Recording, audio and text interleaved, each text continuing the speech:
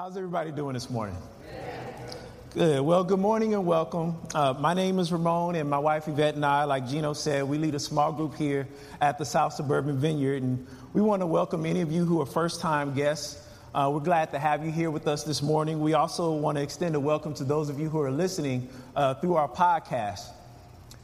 Have you ever failed at anything in your life?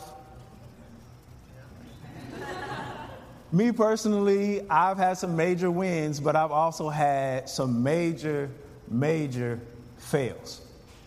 And just a few months back around wintertime, my wife Yvette, she found a free event. She discovered a free event that was going on at the Homewood Racquetball Club. It was to help kids learn how to play tennis. And she said we should take the kids, and I was kind of like, I'd rather be in my PJs, eating cereal. But I decided to take one for the team and let the kids have some fun. So that was a win. But what happened next was a major fail. So we get to the racquetball club, and I see this guy. And I'm like, man, I know this guy from somewhere. I know I see some kind of familiarity. And Yvette points out that this guy, he's a parent of one of the children, one of the kids who went to Siena School last year. And so I just felt when she said that I should be talking to this guy like maybe God wants to do something in his life. And so we exchanged small talk, exchanged names, started talking, but it never went any further. I just kept debating in my mind whether I should engage further conversation. I was on one couch. He was across on another couch, and we both were playing with our phones. And I was thinking to myself, maybe he's looking at playoff scores. I don't want to bother him. Or maybe he's playing some game. I don't want to do anything. And finally, we all just left the racquetball club. Major fail. I really felt like God wanted to do something in this guy's life. Like maybe this was a divine appointment, but I failed to do my part. And one of the reasons why I failed to do my part is because I just thought maybe this guy didn't want to hear about God. And it could have been that I assumed that, because he smelled like weed smoke, that maybe God wasn't on the top of his priority list. And so as, I thought about it, I said, well, maybe God is on the top of his priority list. Maybe he is one of these people who is seeking God. And so we've been going through this series called Jesus is for Everybody.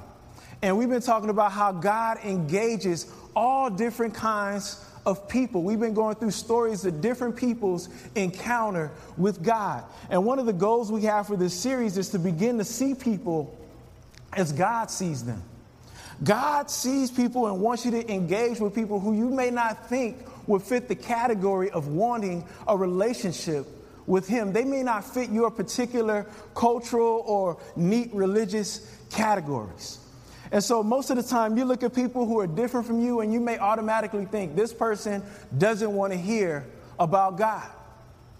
And it's even harder when you see somebody who's living in open rebellion against God. You think that they don't want to hear about God when actually those are the type of people that God is seeking.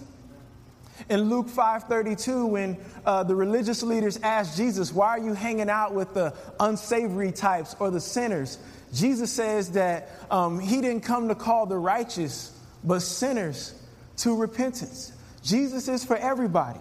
Another goal that we have for this series is to eliminate the idea that some people are untouchable or unworthy of eternal life and forgiveness. No one is barred from being included in God's family and experiencing a relationship with Jesus. And finally, the last goal we have for this series is to communicate the truth that no matter what you've done or who you are, you're welcome in God's family through believing in Jesus Christ. And for those of you who are not yet followers of Jesus, you may be currently investigating and seeking out what's going on with this God thing. And you may have a lingering thought that this church thing isn't a fit for you. But I want you to know that there's room at God's table for you. Some people may not fit our cookie cutter categories. They may be culturally different or they may be just plain weird to us. but they're the kinds of people that God is seeking after.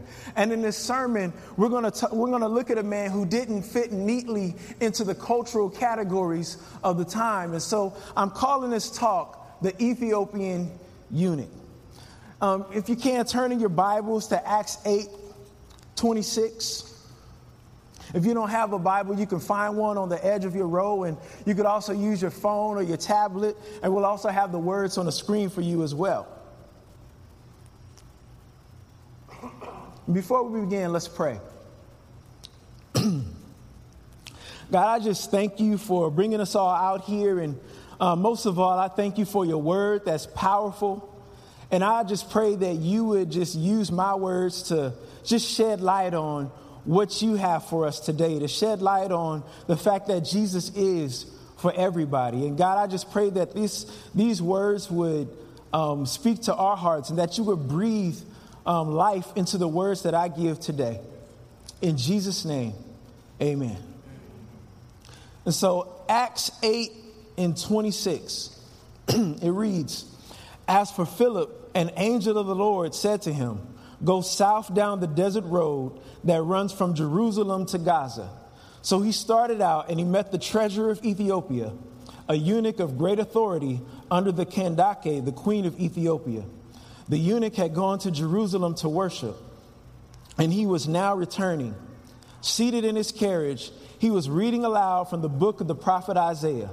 The Holy Spirit said to Philip, 'Go over and walk along beside the carriage.' Philip ran over and heard the man reading from the prophet Isaiah. Philip asked, 'Do you understand what you're reading?' The man replied, 'How can I unless someone instructs me?' And he urged Philip to come up into the carriage and sit with him. The passage of scripture he had been reading was this: 'He was led like a sheep to the slaughter, and as a lamb is silent before the shearers, he did not open his mouth. He was humiliated and received no justice. Who can speak of his descendants? For his life was taken from the earth.' The eunuch asked Philip, 'Tell me, was the prophet talking about himself or someone else?' So beginning with this same scripture, Philip told him the good news about Jesus. As they rode along, they came to some water, and the eunuch said, 'Look, there's some water. Why can't I be baptized?' He ordered the carriage to stop, and they went down into the water, and Philip baptized him. When they came up out of the water, the Spirit of the Lord snatched Philip away. The eunuch never saw him again, but went on his way rejoicing. Meanwhile, Philip found himself farther north at the town of Azotus. He preached the good news there and in every town along the way until he came to Caesarea." As we look at our text, we see a significant turning point in the book of Acts. Now, the book of Acts, I love the book of Acts, and most people call the book of Acts the Acts of the Apostles. But some people have chosen to call it the Acts of the Holy Spirit. And what we see here is the Holy Spirit initiating a significant turning point in the life of the church.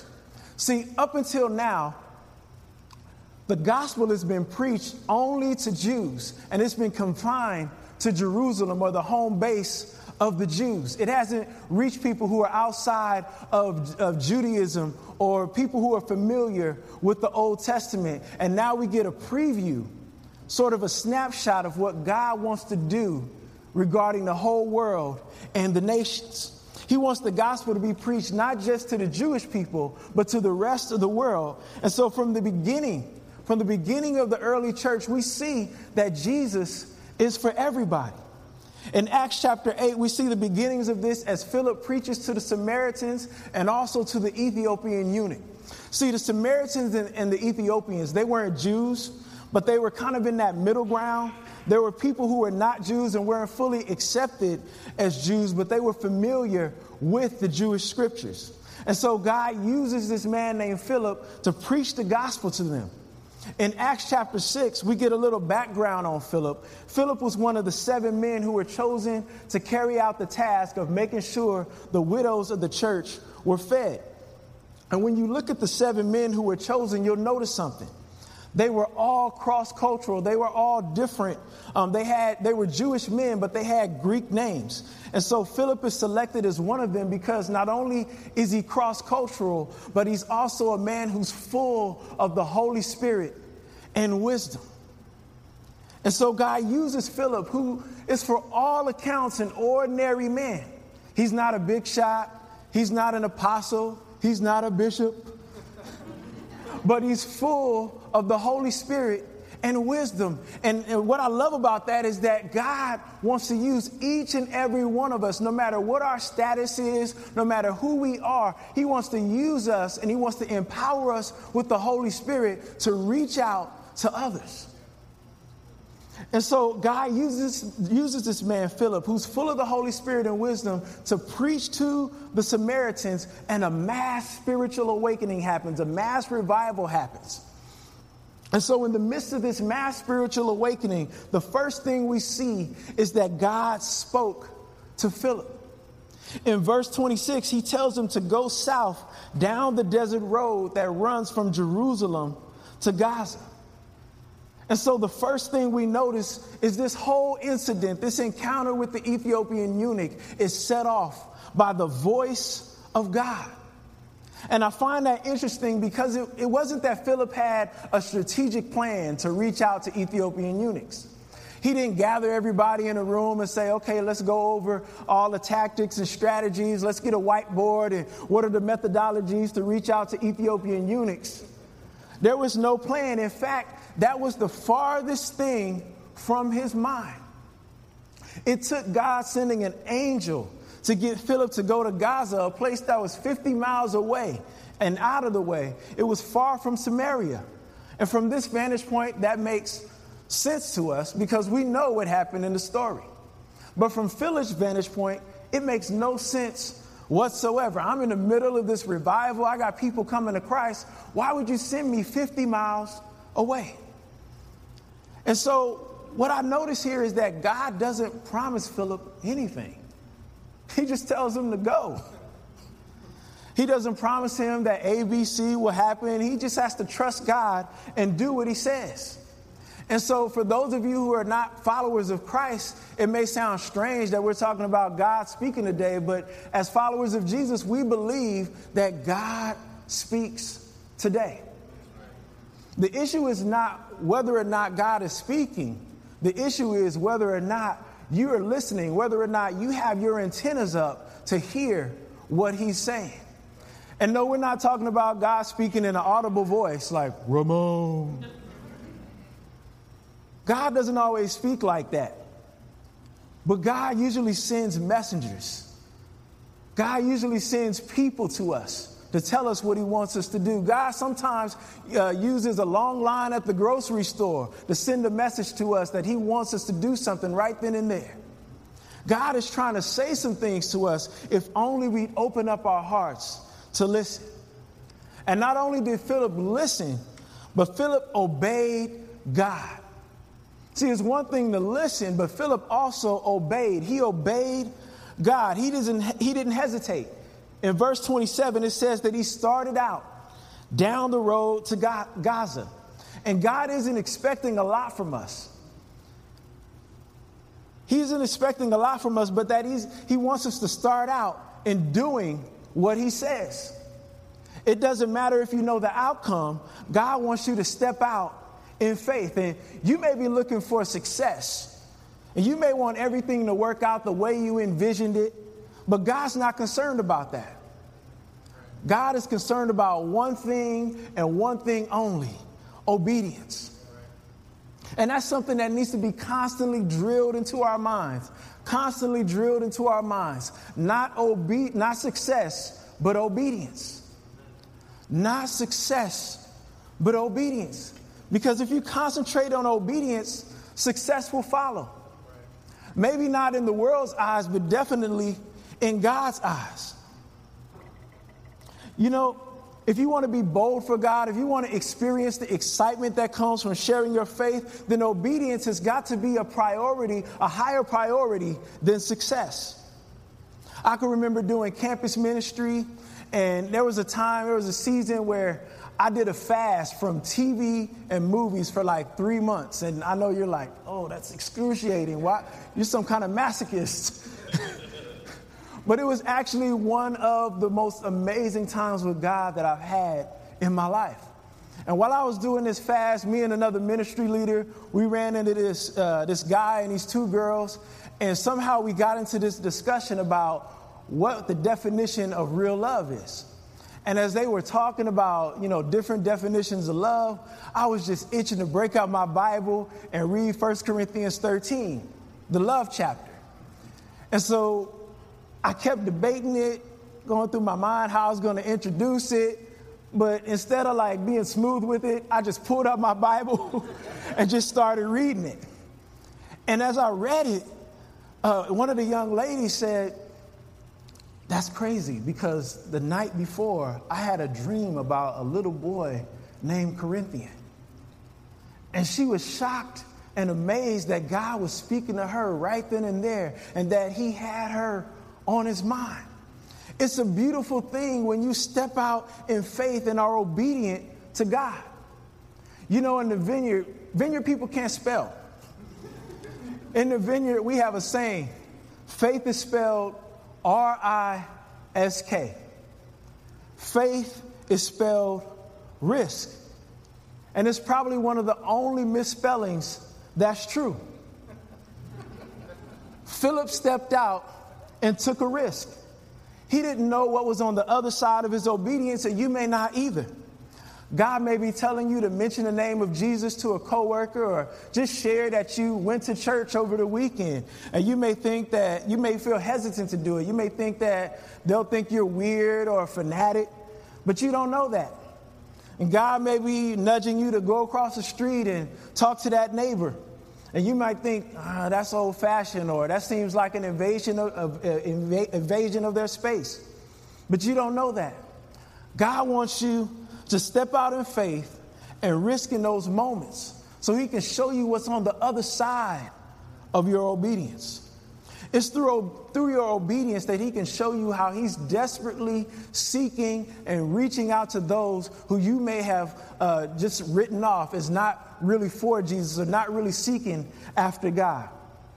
And so Philip, he listened, he obeyed. And after that, God kept speaking to Philip. In verse 29, it says, the Holy Spirit said to Philip, go over and walk along beside the carriage. And so God kept giving Philip guidance. One of the things that you may struggle with, I know I struggle with this, is that when it comes to obeying the leading of the Holy Spirit, God doesn't give you a step-by-step plan. He doesn't lay it all out at once. You have to discover what he wants you to do with each and every step of obedience. And I think a lot of that has to do with the fact that God wants you to be in relationship with him. If he gave us the plan all at once, then we probably stop listening to him. We probably stop dialoguing with him. We think that we had it all together and we had it locked down and we were self-sufficient. As human beings, we have a tendency to idolize the plan. And God wants you to stay open to his guidance, so you don't always look at the plan, but you stay close to the planner. But I'm going to be honest, it's hard. Like, I wish I could just download the master 20-year plan for Ramon's life right now. And I know you guys probably wish you could do the same for your lives as well. I wish I could download a 5-year plan or even a 24-hour plan. But it doesn't work that way, and it's not that simple. Instead of having a 20-year master plan, it's best to stay close and in relationship with the master planner. See, what you need most is not a master plan. You need the master planner. And as we see the master planner at work in Philip's life and in the Ethiopian eunuch's life, we know that God not only spoke to Philip, but we also see that he spoke to the Ethiopian eunuch. He put this particular man on this particular and specific desert road for a reason. A lot of times we tend to categorize people and we say that they're beyond God's reach. And when we look at the Ethiopian eunuch, we'll see all the different barriers that he had in having faith in God or coming to faith in God, and how God divinely orchestrated this moment for somebody just like him, with all of these barriers, with all of these different things that would make him different and not a prime candidate in some people's eyes to receive the gospel. And as we look at the Ethiopian eunuch, the first thing we notice is he's Ethiopian. He's from a faraway country. In fact, he's traveled hundreds of miles from home. He was one of the first non-Jewish people to receive the gospel. He wasn't an insider. He was an outsider. He was the first person in Scripture of African descent to believe in the gospel. So the first thing we notice is that he was culturally and ethnically different from Philip. He was somebody who came from a distant land, and he wasn't part of normal, everyday Jewish life. Another way that he was an outsider was the fact that he was a eunuch. He was somebody who was on the margins. A eunuch is somebody who's been surgically altered, who does not have a desire for women and can't have children. And in ancient times, that was something that was highly valued. Children and procreating was the normal way of doing things, and he was somebody who was different, who stepped out of the conventional way of doing things. And so he was outside and on the margins. The eunuch just didn't fit in. And there are many people who don't fit into our cultural categories. Some of you may think that people with tattoos or piercings are not prime candidates for the gospel. You may think that people with different political views or who wear different types of clothes are not prime candidates for the gospel. You may think that somebody with an accent that's different from yours wouldn't want to hear the gospel. They may be different, but they're not far from God's reach. Jesus is for everybody, especially for outsiders, especially for people who are different from us. Another thing we notice about this Ethiopian eunuch is that he was an important man. In verse 27, it says that he was an official in charge of the treasury. In other words, he was in charge of the government of Ethiopia's finance. And although he was an outsider, he was a man of influence. And God goes after people of influence. He knows that if he can get a person of influence whose heart is devoted to him, he can move things. He can change the world. And so many times I've been disobedient to God, and I didn't share the gospel around people of influence. And it's easy for me to share the gospel with like a homeless person. It's like, hey, you need to get your life together. You need, food, check, gospel, check. You need to get it together. And it's easy for me to share the gospel with kids. It's like, hey, this is a captive audience. I'm in charge. You need to listen to me. But when people have power and wealth, my lips get sealed. My tongue gets stuck. And the thing that I always have to bring to mind is that Jesus died for this person. And no matter how much power, no matter how much money, no matter how much influence they have, if they don't have Christ, they will spend eternity without him in hell. People of influence need Jesus too. And so we see that the Ethiopian eunuch was an outsider. He was a person of influence, and he was also a seeker. As we look in the text in verse 27 and 28, it says that he had gone to Jerusalem to worship, and that he was reading aloud from the book of the prophet Isaiah. Now, on the surface, that doesn't say much. But when you think about the fact that this man traveled over 500 miles to go to the temple, to worship God, that demonstrates, that shows that he had a hunger for God. He really wanted to know God. And to put it in another perspective, he couldn't even really get into the main part where everybody was worshiping. He was stuck in a place that they called the court of the Gentiles. It was kind of like being stuck in the lobby of the temple. It'd be the equivalent of going all the way to Paris and going to see the Mona Lisa and just waiting outside in line and asking the people that come out like, so, how was it? They walk by like, crooked smile. Or it'd be the equivalent of going to the Taste of Chicago and knowing you don't have any money, but just smelling the food. It's like, Cheesecake. Yeah, that's cheesecake. That's chicken. This was the Ethiopian eunuch's predicament. He didn't have the right pedigree to be included and be fully included in the worship of God, but he had heard about the God of Israel and wanted to know more about him. And many of the people that you work with, many of the people that you go to school with, people that you see on the train, they're just like this Ethiopian eunuch. They may not have the right language. They may not be able to articulate biblical truths, but they have a hunger to know the God of the universe. And you may think that coworker or that neighbor is hostile to God, hostile to Jesus. You may think that they'll reject any discussion about Jesus, and they may be hostile to church. They may be hostile to things that Christians have done in the name of Christ, but not necessarily hostile to Jesus. There are more seekers out there than you know. There are more seekers out there than you know. In fact, there was a recent Gallup poll that said 92% of people in America believe in God. 92%. Now, it may not be the God of the Bible, but at least they believe in a higher power. At least you have something to work with. Contrary to popular belief, most people are not hostile to God or Jesus. They may be indifferent, they may be apathetic, but not necessarily hostile. In fact, Ed Stetzer, a researcher for Lifeway Research Group, discovered that 61% of 20-somethings who don't go to church will go to a Bible study if a friend invited them. And 43% of those over 30 who don't go to church will go to a Bible study if a friend invited them. 61%.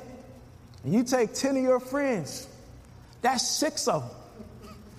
You take 10 of your friends over 30, that's 4 of them. That's somewhere to start.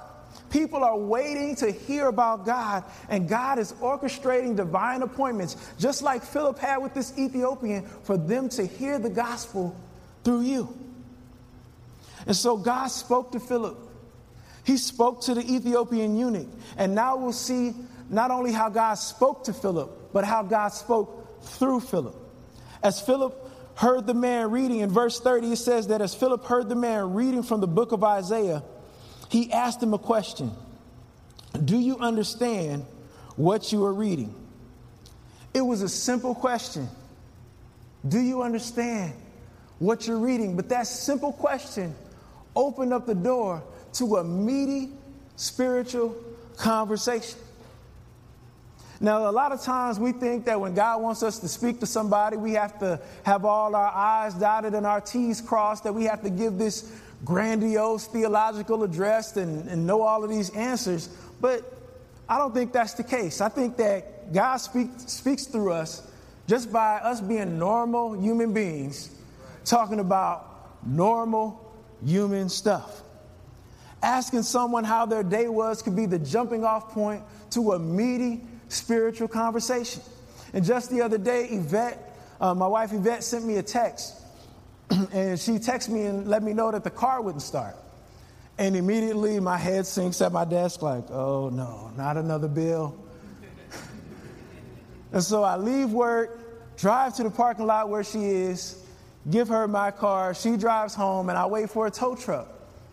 I'm waiting and I'm super anxious. Like, I wonder how much this repair is going to be. And then I'm kind of slightly low-key mad at God. Like, come on now. Like, I do not need another bill. You know I do not need another bill. And finally, the tow truck driver arrives and he tells me, he says, hey, what shop are you bringing it to? And I tell him the shop and he's like, why don't you come over to my shop? And immediately I'm like, is this a scam? But somehow I overcame the whole feeling like it was a scam. And I decided, okay, I'm going to go with this guy to his shop. And I hopped in the tow truck and immediately we started talking. And he was a Hispanic guy. And he zeroed in on the fact that you're a black guy and your name's Ramon.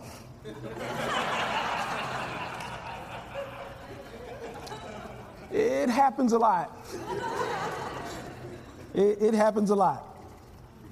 And so as we started talking about California and Mexico. I've been to Mexico, and we started talking about the economy. And eventually, I actually got to explain the gospel to him.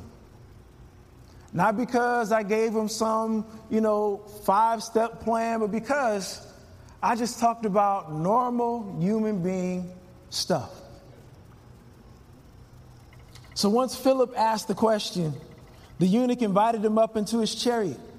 It says in verse 32, the man replied, How can I understand unless someone instructs me?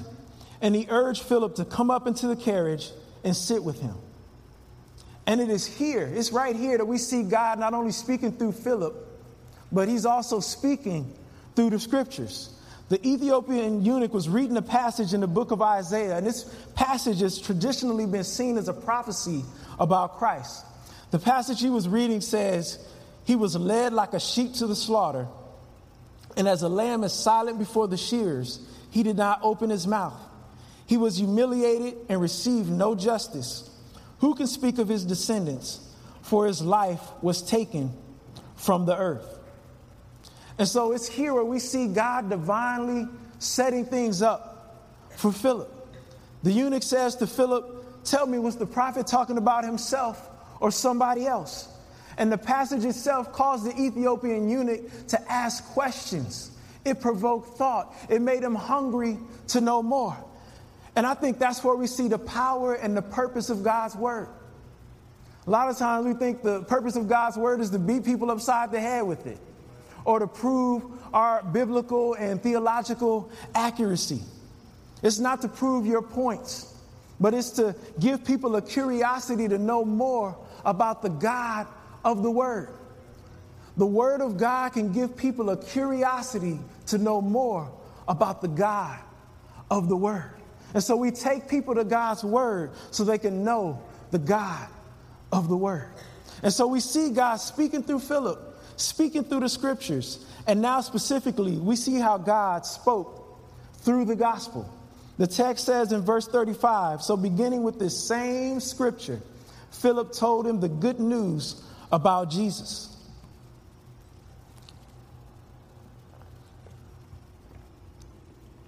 Philip, he didn't just leave him with the word.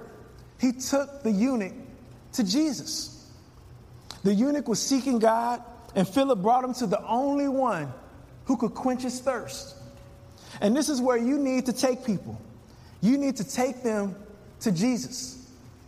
It's not our worship services that ultimately matter. It's not our rituals. It's not our debates about evolution and science that ultimately matter.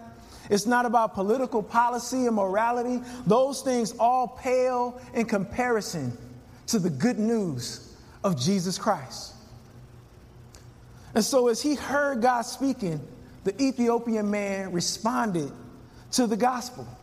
And what we see here is that as Philip stepped out in faith and recognized that God was seeking the Ethiopian, Philip and the Ethiopian eunuch both became a part of God's redemptive plan. In fact, the Ethiopian is so excited in verse 36, he wants to seal the deal. It says, as they rode along, they came to some water, and the eunuch said, Look, there's some water. Why can't I be baptized?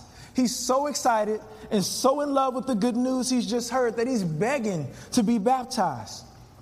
And sometimes God has orchestrated your life to reach just one person. You may think you're in a certain job or in a certain neighborhood because you chose that job or you chose that neighborhood. Or in a negative way, you may be like, God, why am I at this job? Why do I live in this neighborhood? You may think that way, but God is thinking another way. God has you on assignment.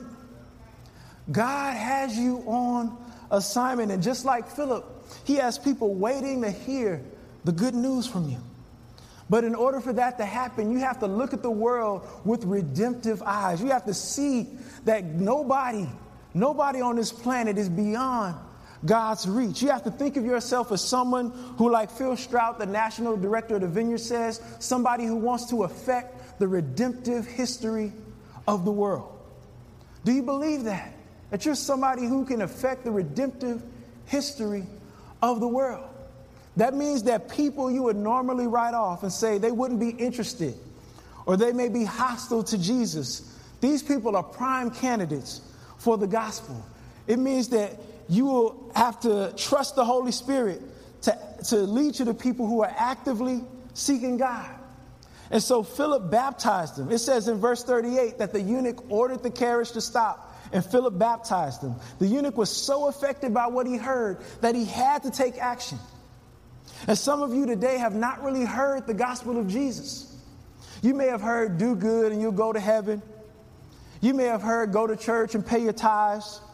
You may have heard be a good moral person, but that's not the gospel. That's not good news.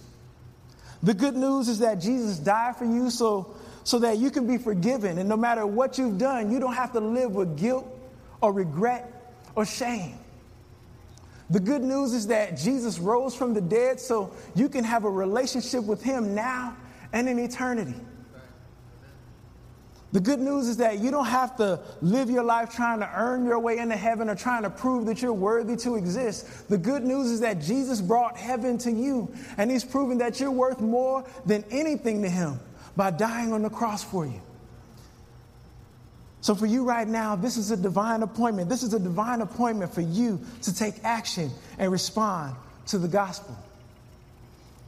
And as we think about the Ethiopian eunuch's positive response to the gospel, we have to remember that God's plans are bigger than our plans. God's plans are always bigger than ours. It says in verse 39, as soon as they came up out of the water, the Spirit of the Lord snatched Philip away. God sent Philip exactly for the Ethiopian eunuch, a seeker of God. Because of Philip's obedience, the Ethiopian's life was changed forever. God sent Philip down that desert road for one thing and one thing only, for that Ethiopian man's life to be radically altered by the good news of Jesus Christ. How do I know this? He never saw Philip again. That was their only encounter. In verse 40, it says that Philip appeared somewhere else. He was beamed up like Star Trek. And he kept allowing the Holy Spirit to lead him and preach the gospel in another place called Caesarea. But that wasn't the end of the story. See, the Ethiopian eunuch wasn't traveling alone. We said earlier that he was an important man, a man of influence. And so he would have been traveling with other people. He would have had an entourage. And so as Philip is speaking the gospel, preaching the gospel to this Ethiopian eunuch, he's also sowing seeds that will be planted in the lives of all of the people who were traveling with the Ethiopian eunuch. And not only that, but the eunuch went back to his nation as a changed man.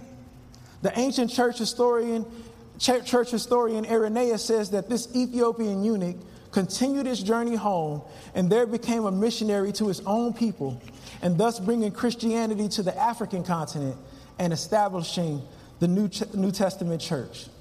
And so God had plans not only for this seeker of God, but he had plans for everybody who this seeker would come in contact with. And one day, this reminds me of a story about a Sunday school teacher. And one day, this Sunday school teacher, he felt like God wanted to have him share his faith in Christ with this shoe salesman. And this shoe salesman, he was not somebody that people would have said is a prime candidate for the gospel. He dropped out of school in the 5th grade. He was rude. He didn't have any manners. He played practical jokes on all the shop owners. In fact, one shop owner, he played a practical joke that was so outrageous, the shop owner chased after him with a knife down the street. And so this guy could have been written off, but the Sunday school teacher shared the gospel with him. And that shoe salesman was D.L. Moody. You may have heard of D.L. Moody. You ever listen to Moody Radio? Drive by Moody Bible College in downtown Chicago. And D.L. Moody led thousands of people to Christ. And not only that, but he inspired a man named F.B. Meyer to preach the gospel. And F.B. Meyer preached the gospel. And he led a man to Christ named Wilbur Chapman. And after Wilbur Chapman accepted Christ, he decided he was going to work for the YMCA. And he employed this man named Billy Sunday to do evangelism through the YMCA. And Billy Sunday traveled to North Carolina for some special evangelism meetings. And afterwards, the people who put on the evangelism meetings wanted to keep it going. And they invited a guy named Mordecai Ham. And Mordecai Ham preached the gospel. And a young man named William Graham believed in the gospel and surrendered his life to Christ. And you may know William Graham, Billy Graham, a guy that's preached the gospel to millions and millions of people. What would have happened if that Sunday school teacher had written that shoe salesman off? Many people would have missed out on the gospel, and we'll never know the full impact of that Sunday school teacher because he decided that this guy who didn't fit all the right categories deserved to hear about Jesus. And so how do we tie this all together? And worship team, you can come up. Jesus is for everybody. Some of you here may have written people off and said, this person doesn't want to hear about God. There are people in your life who are outsiders. They may not fit the mold of being a good Christian. They may be different from you educationally, culturally, socioeconomically, or they may be just plain weird. There are people in your life who you have assumed do not need Jesus because they're important or a person of influence. You've pigeonholed them. You've categorized them as being beyond God's reach. And if the Ethiopian eunuch, who was ethnically different, who was culturally different, who was socially different, if he wasn't beyond God's reach, then those people in your life are not beyond God's reach. And those of you here who are not followers of Jesus, I want you to know that Jesus is for everybody. You may be sitting here today and you may feel like you're an outsider. You may feel like you don't have it all together. You may be an important person. You may feel that this doesn't apply to me, but it does apply to you. You may be seeking God and wondering what all of this stuff is about. You're not here by accident. God has set this moment up for you to hear the good news of Jesus. And so I encourage you to respond to this message and talk to me or somebody on the prayer team to investigate and discover the God who has been pursuing you all along. And those of you who are already followers of Jesus, I believe God wants you to stop writing people off. I believe God wants you to pencil people in. I believe God wants you to have a list of people who are maybe your neighbors or your coworker or even that person you always see on the train. They may be from another country. They may be weird to you for whatever reason. Maybe they vote Democrat or maybe they vote Republican. Maybe they have a weird hairdo, whatever it is. I believe God wants you to pray for them and pray that the Holy Spirit would give you boldness to step out of your comfort zone and share the gospel with them. We may not be seeking these people out. In fact, sometimes we might consider them annoying. We may think that they're beyond our reach, but they're not beyond God's reach. He's seeking them out, and he desperately wants them to find a relationship with him. And so I encourage you to pray, and I encourage you to look at people not with eyes of judgment, not with eyes of apathy, but with redemptive eyes. Eyes that look past the tattoos, past their accent, past their political party, their wealth, or their culture. I want to challenge you to look at them with eyes that see their deepest need. Their deepest need is Jesus. Let's pray. Father, I just thank you for your love that's so inclusive, that's so universal. There's nobody beyond your reach. God, I just ask that you would just begin to stir in our hearts that same love, that same passion for those who don't know you. And that we would stop writing people off, but that you would give us the right eyes to see the people that you've placed in our lives, the people that you've died for, the people that you want to have a relationship with you. God, I pray that we would not only have opportunities, but that we would be obedient and step out of our comfort zone. God, I pray that you would fill us with your Holy Spirit. Fill us with boldness. Give us your heart. We may not have it right now, but God, you can do the impossible. And I pray that you would give us a heart transplant. Give us your heart for the people who are on the margins, who are different. In Jesus' name, amen.